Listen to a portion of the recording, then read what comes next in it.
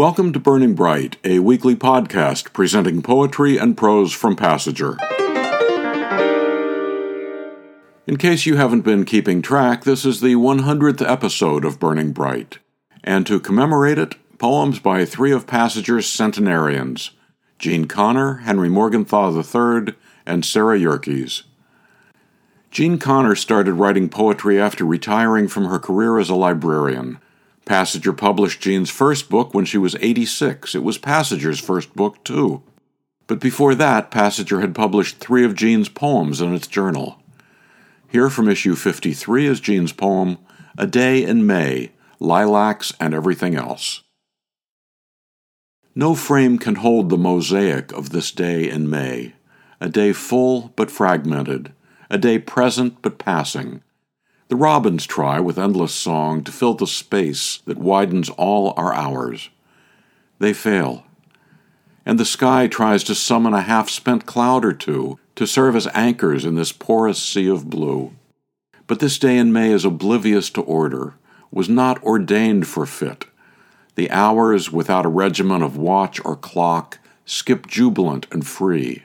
And here, amidst the lilac's dynasty of bloom, I have glimpsed again the rolling, random tumbleweed of joy. Jean Connor's poem, A Day in May, Lilacs and Everything Else. Passager published Henry Morgenthau III's book, A Sunday in Purgatory, when Henry was 100. Like Jean, Henry, too, had first published poems in Passager's journal. Here are two, both about what we carry with us as we age. First, legacy. Use it or lose it is my chronic fear. Yet in a sturdy mahogany cabinet on display behind locked glass doors, I secure Grandma's fragile Limoges china and sparkling Waterford cut crystal. Mother's jewelry, Grandpa's solid gold pocket watch, and a set of monogrammed flat silver for 18 are stored inconveniently in a bank vault. Collected works of art insured at 2% a year will be repurchased twice in half a century. And so, too constipated to gain relief with gifts to patiently waiting heirs, I struggle to survive, possessed by my possessions. Henry Morgenthau's poem Legacy. That was about the objects that weigh us down as we age. This next poem, The Half-Opened Door from Passager issue 61, is about the secrets that weigh us down. While listening to the moaning of a ghostly choir of lost lovers, I try to tell you the truth, half hoping you didn't hear me, as I desperately try to expel something stuck in my soul I can't bear to live with, but don't want to die with. With a furtive sideways glance, I peer through a half-open door, its fading pink paint peeling, to behold a body gnarled like an old cherry tree. Exposed shaft at half-mast, he stands between an iconic David, beautiful in his awkward adolescent grace, and a redolent, overripe Sheila harlot. As though in a pas de deux, he moves as I move. Is he my partner or my mirror image? The mirror shatters. The truth will out.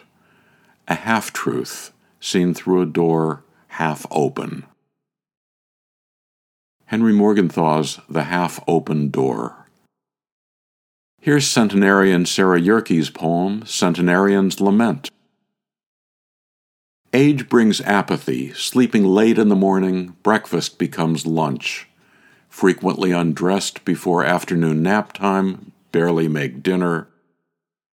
Mental exercise, crossword on the computer. Is it a waste of time? Housework, no answer. Domestically challenged. Only simple chores. Project in the works, like developing haiku, stirs the lethargy. Double-sided brain in constant altercation. Get up or sit still. Bed preparations or read a little longer. Sorry, the next day. Deafness is a drag.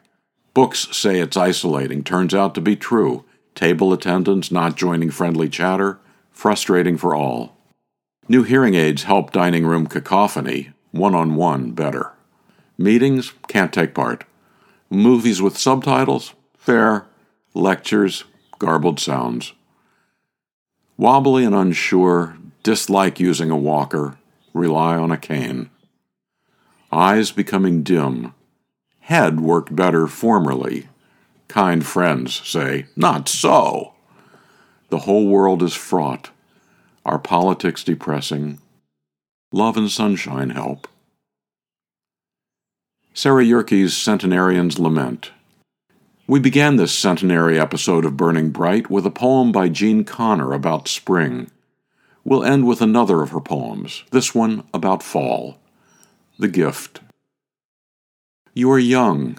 You want bushels of peonies, heady with fragrance, arbor after arbor of roses, bouquets of blue iris, fields of red poppies, all in profusion after Monet. We do not have them. We never possessed them. Now our gathering baskets are empty, except for a few cosmos spared from the frost. I'm happy this late in the season to have flowers to give you. Perhaps the glass bud vase.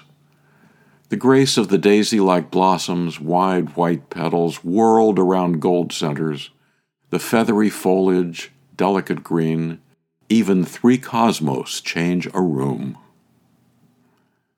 The Gift by Jean Connor from 2002. Passenger, issue 35. The 5 Senses issue. To buy Jean Connor's, Henry Morgenthau's, or Sarah Yerke's books, subscribe to, or learn more about Passenger and its commitment to writers over 50, go to PassengerBooks.com. You can download Burning Bright from Spotify, Apple and Google Podcasts, Audible, and a host of other podcast apps. For Kendra, Mary, Christine, Roseanne, and the rest of the Passenger staff, I'm John Shore.